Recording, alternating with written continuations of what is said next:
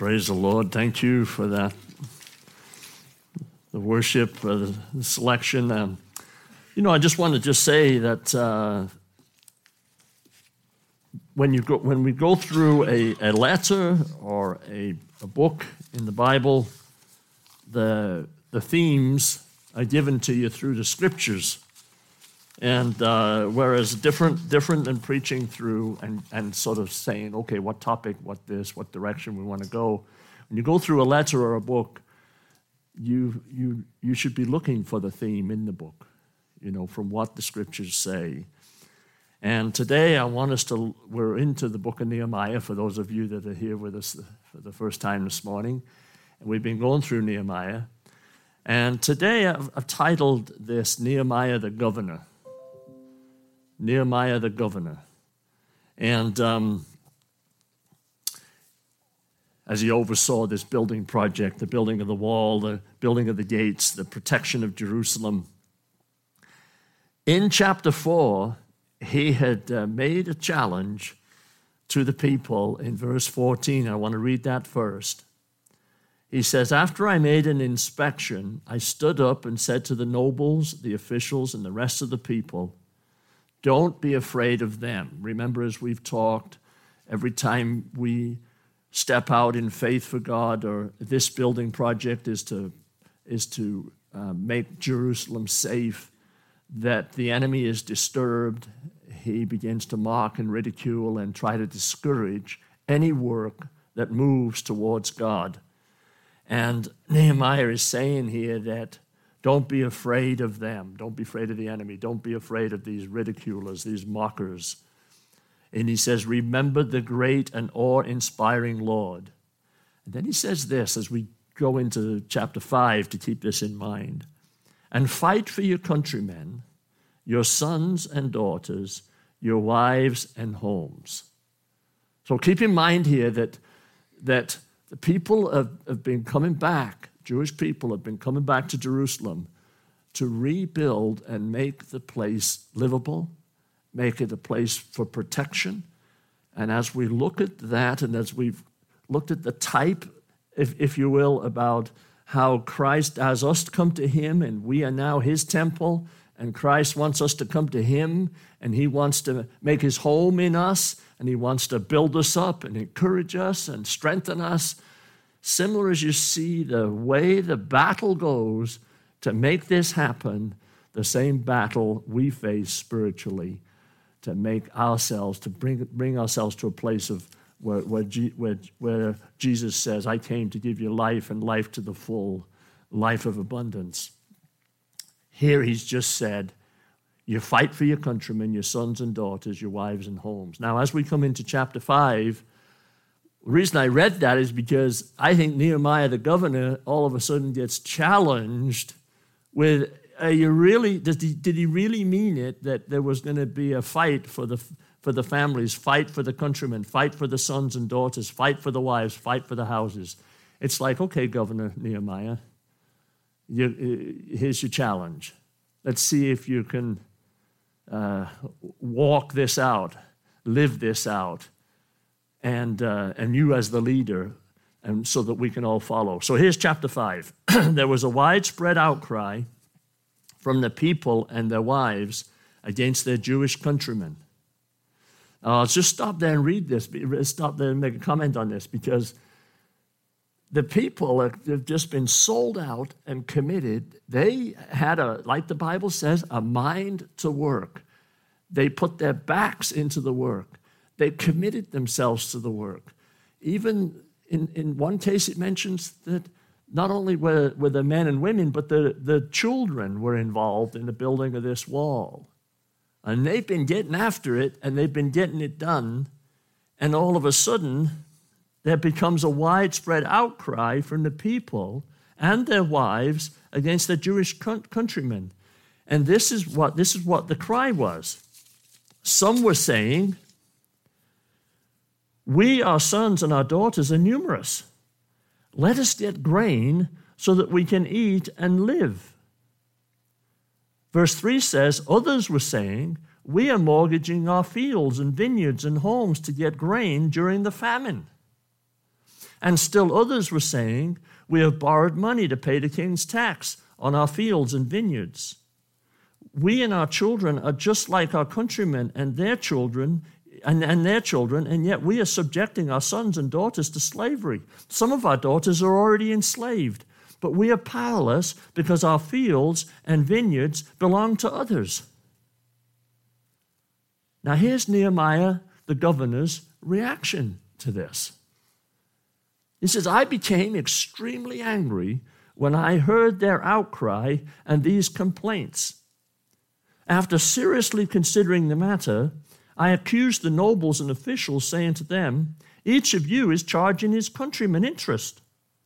So I called a large assembly against them, and I said, we have done our best to buy back our Jewish countrymen who were sold to foreigners, but now you sell your own countrymen, and we have to buy them back. They remained silent and could not say a word. And then I said, what you are doing isn't right. Shouldn't you walk in the fear of our God and not invite the reproach of our foreign enemies? Even I, as well as my brothers and my servants, have been lending them money and grain. Please let us stop charging this interest.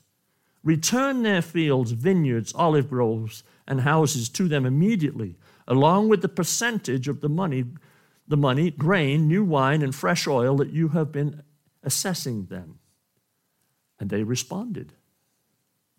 Almost wanted to walk through this section by section and then expound on it, but I want us to read it, and then we'll go back and we'll look at what's going on here.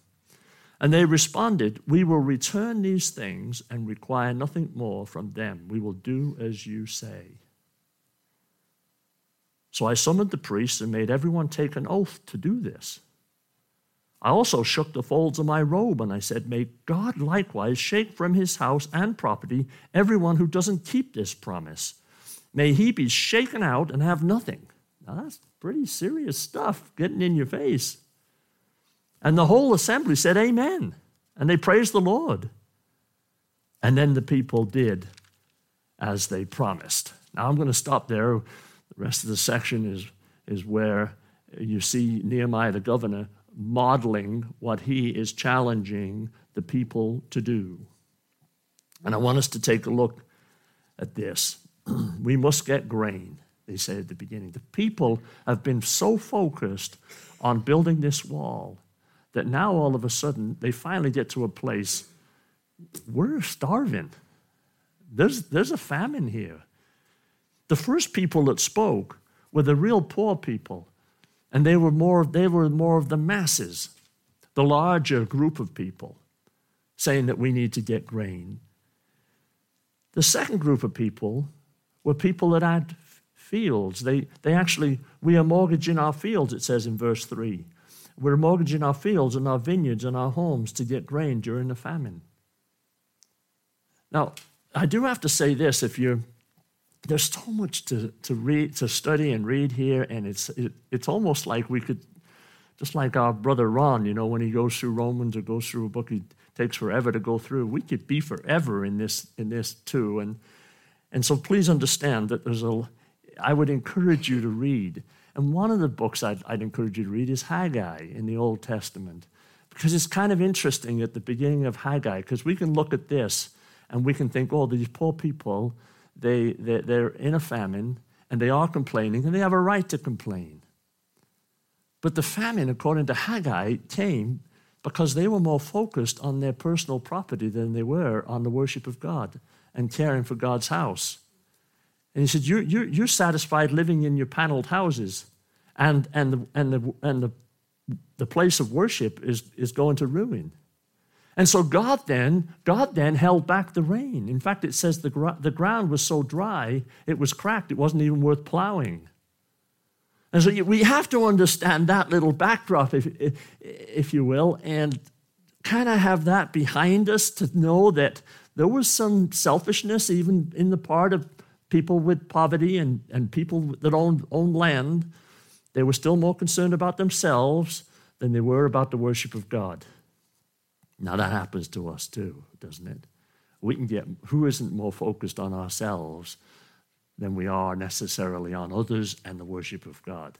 Us first, me first. That was what was going on here. So the idea of mortgaging their fields and vineyards and the homes, because first of all, it wasn't producing produce. And then secondly, verse 4 says, we have had to borrow money to pay the king's tax on our fields and vineyards. So they were even trying to borrow money against their property to pay a very small tax, but they still had to pay a tax. All this is going on while they're trying to do the work of God to build this place, Jerusalem, to build a wall to protect it, to make it a safe place. And verse 5 is the complaint that says we're powerless. We're powerless because our fields and our vineyards belong to others. They've mortgaged them out. And so that's kind of what's going on. That's a little bit of backdrop behind the famine, the reason for it. And their complaint is legitimate. But what Nehemiah was also realizing was that there was an exorbitant amount of interest being charged to the people, and it was being charged by the nobles. Those who had money, they were taking advantage of those that didn't. Scammers. You know, I was thinking, I wasn't here in 2011 when the flood came here to Minot, but I've heard stories. When I first came and moved to Minot, they said there were scammers here.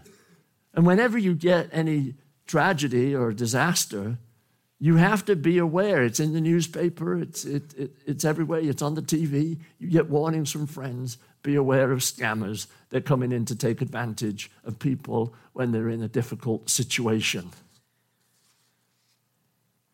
There's that old John Brown that I keep commenting on that lived around the 1700s. He says, and I've paraphrased what he teaches on this, but he says, when hard times and hard hearts meet together, it usually makes for a miserable time for the poor. You get hard times and you get hard hearts, people coming in, scammers to take advantage. You know, if you get a hailstorm, if you've ever lived through a hailstorm, and the next thing you know, the roofers come in, and they go into some old person's home and they knock on the door, and they'll take $5,000 down, and that's the last that person sees. They don't get any shingles for that. They just paid $5,000 and the scammer moves out. And people are always taking advantage of it. When you look into the last part of this that I didn't read, Nehemiah did not take advantage of the people. He could have purchased land. He could have, because he had resources, he didn't do that. And he challenges the nobles. He gets in their face and said, you're charging interest here? You're also, now you own their land, you took advantage of them, and you need to stop that. You need to stop it. But how did he get there? Well, I think we need to understand, and if we're thinking about this as Christian people ourselves, the first thing I think we need to learn from this is that we need to listen to somebody's complaint. When someone has a complaint, really listen to that complaint. Now, some of you know that I'm almost to the end of this advanced mediation, this training in peacemaking. And so we're doing a lot of role-playing in this. We're acting out, we're role-playing as if we're the individuals in the conflict that we're trying to coach and help and restore. And one thing I'm learning is you have to listen. And when you listen, you have to take notes. And it's hard to listen and take notes so that you've got an idea. So you're hearing what people are saying. Can you clarify that? Can you tell me a little bit more about that? So that we can understand the problem. And as I looked at this, central to this passage is what I'd like us to really focus on today, is that in verse 6, when I heard, this is Nehemiah the governor, when I heard their outcry and these charges, I was very angry. Now, look at verse 7. And you might say in a different translation, something different. But then in verse 7 in the ESV, it says, after seriously considering the matter, then he went to accusing the nobles and officials, saying to them that each of you is charging his countrymen interest. And then he calls a large assembly. I want us to focus on that after seriously considering the matter. Depending on the translation you have, some translations say that I consulted within myself. He heard the complaint, and then he consulted within himself. My heart consulted in me. Or another translation, after seriously considering the matter. Or one translation, I took counsel within myself, and then I brought charges against the nobles and the officials. And I want us to consider when he started to consult within himself, take counsel within himself, what was going on in Nehemiah's heart and mind regarding hearing this outcry and this complaint that he, as the governor, had to get a solution for. And I think if we look at Scripture, we see that, first of all, he said he was angry, and he's a right to be angry. But he cannot address the nobles with an out-of-control anger. Proverbs 15:18 says this, a hot-tempered man stirs up strife, but he who is slow to anger quiets contentions. So I've got a feeling that Nehemiah was having that wrestling match within himself, wanting to get on with the job, hearing the outcry of the people, realizing that the nobles were taking advantage of the people, of their situation, and he was making sure that his anger was under control and given over to God. In the book of James, obviously that wasn't written when Nehemiah lived, but James 1:19 says, let every person be quick to hear and slow to speak and slow to anger. So now Nehemiah had the favor of God upon him. Can we believe that the Holy Spirit was leading Nehemiah to do like what James was led of the Holy Spirit to write? That let him be quick to hear, but let him be slow to speak as he consults within himself this outcry, and complaint that he's hearing. And I want to suggest that I think that's what he was doing as he looked at that. And there's also other scriptures now that he would have had in the Old Testament. Leviticus, for example. It says, you shall not hate your brother, Leviticus 19:17. You shall not hate your brother in your heart, but you shall reason frankly with your neighbor, lest you incur sin because of him. So I want you to think about this with yourself.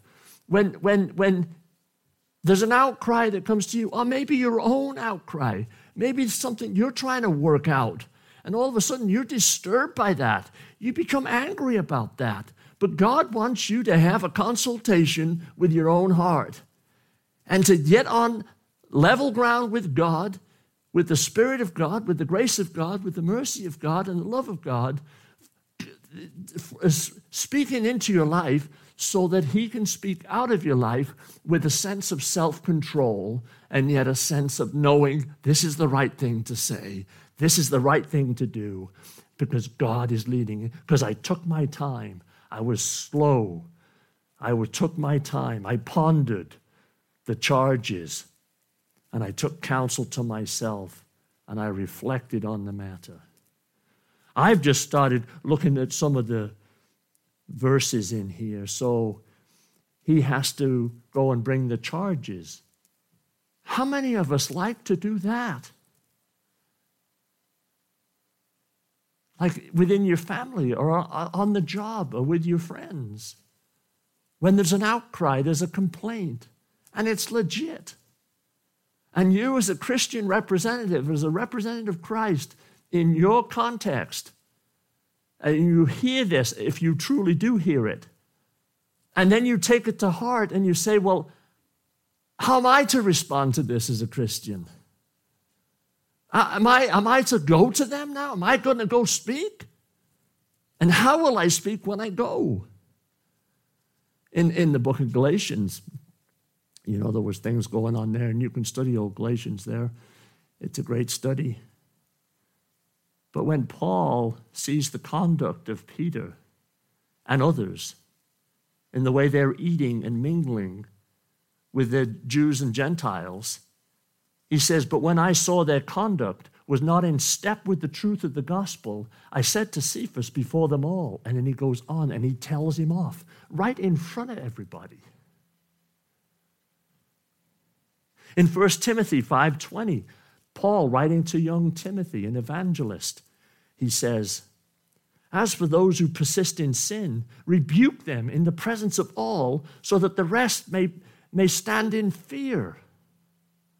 Now, was the Holy Spirit doing that in Nehemiah? As he consulted within himself, were those kinds of things stirring within his heart as he, as the governor of Jerusalem for 12 years, trying to get this job done, trying to get the work done? I think he knew he had to speak. And he knew who he needed to speak to: the nobles, the rich folk who were taking advantage of the poor folk.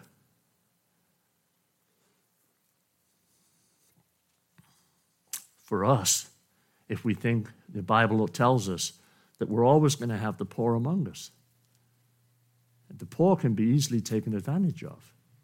We as a church, as Christian brothers and sisters, we have a responsibility to care for the poor, to be sensitive to the poor. Now, I realize, and I've said this before even in the past years, in 1986, when I gave my life seriously to Christ, that's a long time ago, I was broke. I was poor. We actually, Pauline and I have told you this before, but we went to a financial counselor for 3.5 years. And the financial counselor handled our finances because that was the only way we could work with our creditors without getting without being forced into bankruptcy, and we didn't want to do bankruptcy. For 3.5 years, we were in that state, where we got a little check every 2 weeks, $304 a month to feed a family of 6. And God brought us through. We lived on more than that because the church stepped in and helped with groceries and the like. But what I wanted to say was this, is that I realized that when I was in that condition, I knew more people that were in poverty. Like I had a connection with them. It's like I could see them. And then over the years, as God began to bring us out of poverty and begin to, we got our finances back under our own control, if you will, and our own management, and we got completely out of debt, and we've stayed out of debt other than a home. And but as we move away from that, people in poverty, we're not so connected with them. And I think that's sad, because we have a lot of people that live around this community. We have government housing. We have places around here that are pretty shoddy looking. And I might have thought that of my own place before God enabled us to clean it up. I can always remember a Lutheran pastor coming to our house, and I was up late, up the night before, partying, and he came into I let him in our kitchen. Kids were sleeping. Pauline was still in bed. She worked as a cocktail waitress, so she was still in bed. And we had bottles of this around and cans of this around and empty cans and empty bottles. And he looked at that stuff and he said, "Is that a way to raise children?" Man, I mean, he said it. And I don't know how long he pondered. I don't know how he consulted. But he knew what he needed to say, and I've never forgotten it, because he was right. And I think when Nehemiah went through this and he pondered things in his heart, and God, through the Holy Spirit, begins to stir in him, when he spoke to those nobles knew Nehemiah's right. were wrong. And they admitted they were wrong because it was the Holy Spirit that was leading. The Holy Spirit was speaking. And they said yes. And they said amen. And they said, we'll do it. But then Nehemiah didn't stop there. He gave them a warning. He said, I summoned the priests and made everyone take an oath to do this, to do this. And I also shook the folds of my robe and said, may God likewise shake from his house and property everyone who doesn't keep this promise. May he be shaken out and have nothing. And they said, amen. Oh, man. Listen, the truth of God, it can sting, but when it's been pondered and when it's spoken in truth and spoken in love, it's heard and it's obeyed and it's a done deal. Now, I think we need to follow that pattern. 1 John, just getting close to the end here, 1 John 3:17. 1 John 3:17, it says this. This is for us now. If anyone has this world's goods and sees a fellow believer in need, but withholds compassion from him, how does God's love reside in him? Verse 18, little children, let us not love in word or speech, but in action and in truth. You know, when I was looking at this and I thought, yes, Nehemiah's the governor. He did a wonderful job here. It's like he heard the cry of the people. He heard what they were saying. He pondered the charges. He confronted the nobles and he provided the solution. And then he practiced it, which you see at the end of the passage. And I thought to myself, well, Lord, you know, if a message doesn't address Jesus, doesn't bring Jesus into the equation, it really isn't a message. It doesn't have the impact that it needs to have. So what did Jesus say when it came to being sensitive to the poor, to being caring for the poor, for those who are rich? And believe me, we are rich in this country. We are so rich. Even the poorest, the poor is rich compared to some in this world. Well, he gives us an answer. Of course, Jesus doesn't leave us hanging, does he? And I want you to turn, and I want us to read this and then go home and even meditate on this, soak in this. Take this home as a meditation this week, as a devotion this week, and soak in this and say, well, where am I at? And how am I living this out myself? And it's Matthew 25. And I hope you're okay with me finishing out with a little bit more scripture from the Bible. But 25, starting at verse 31, let me just read this and let the Holy Spirit take these words and speak to you and speak to me. When the Son of Man comes in his glory and all the angels with him, then he will sit on his glorious throne. All the nations will be gathered before him, and he will separate them one from another, just as a shepherd separates the sheep from the goats. He'll put the sheep on his right and the goats on the left. And then the king will say to those on his right, come, you who are blessed by my Father, inherit the kingdom prepared for you from the foundation of the world. For I was hungry, and you gave me something to eat.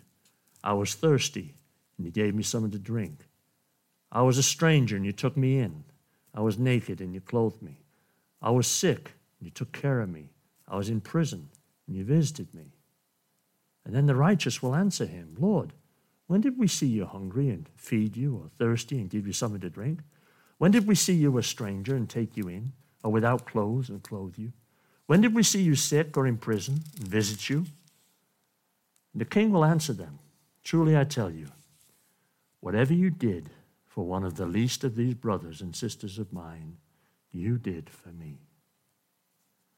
And then he will also say to those on the left, depart from me, you who are cursed, into the eternal fire prepared for the devil and his angels. For I was hungry, and you gave me nothing to eat. I was thirsty, and you gave me nothing to drink. I was a stranger, and you didn't take me in. I was naked, and you didn't clothe me. Sick and in prison, and you didn't take care of me. And they then they too will answer, Lord, when did we see you hungry or thirsty or a stranger or without clothes or sick or in prison and not help you? And then he will answer them, truly I tell you, whatever you did not do for one of the least of these, you did not do for me. And they will go away into eternal punishment, but the righteous into eternal life. They said, amen. We will do it. Nehemiah said, you better, because I will shake out my garment. And those that do will remain. Those that don't will be gone. They'll be dealt with. It's serious stuff. The Lord Jesus wants us to take care of the less fortunate, of the least of these, of the poor. And when we're rich and we have much, not to take advantage, not to go buy their property just because we can, because they can't pay the payment, but to figure out something to help them out. And then Jesus gives us some instruction. And he gives it through Nehemiah. Nehemiah was a good governor. And he got the job done. And he took care of the people. And he rebuked those that were taking advantage. And he sorted it out. And they went on and kept building. Father, in the name of Jesus, there is so much more we could say here. But Lord, I think we've said enough for this morning. Lord, I just pray that we would listen and hear the cry of those less fortunate. That, Lord, those that have a sense of powerlessness because they've lost everything, that will hear, that will ponder, that will be asked to be filled with you, Lord, filled with your Holy Spirit, that you will give us the right counsel to take to them, a strong rebuke, a loving encouragement. Father, you will show us how to do that. And then, Father, make us aware this week, Lord. I admit that I've been so long removed from that time of really tough times, really tough poverty. Lord, and it's so easy just to walk by the less fortunate. I pray that we would be a church that would hear the cry, hear the complaint, and respond just like Nehemiah did and like Jesus wants us to. In Jesus' name, amen. Let's stand together.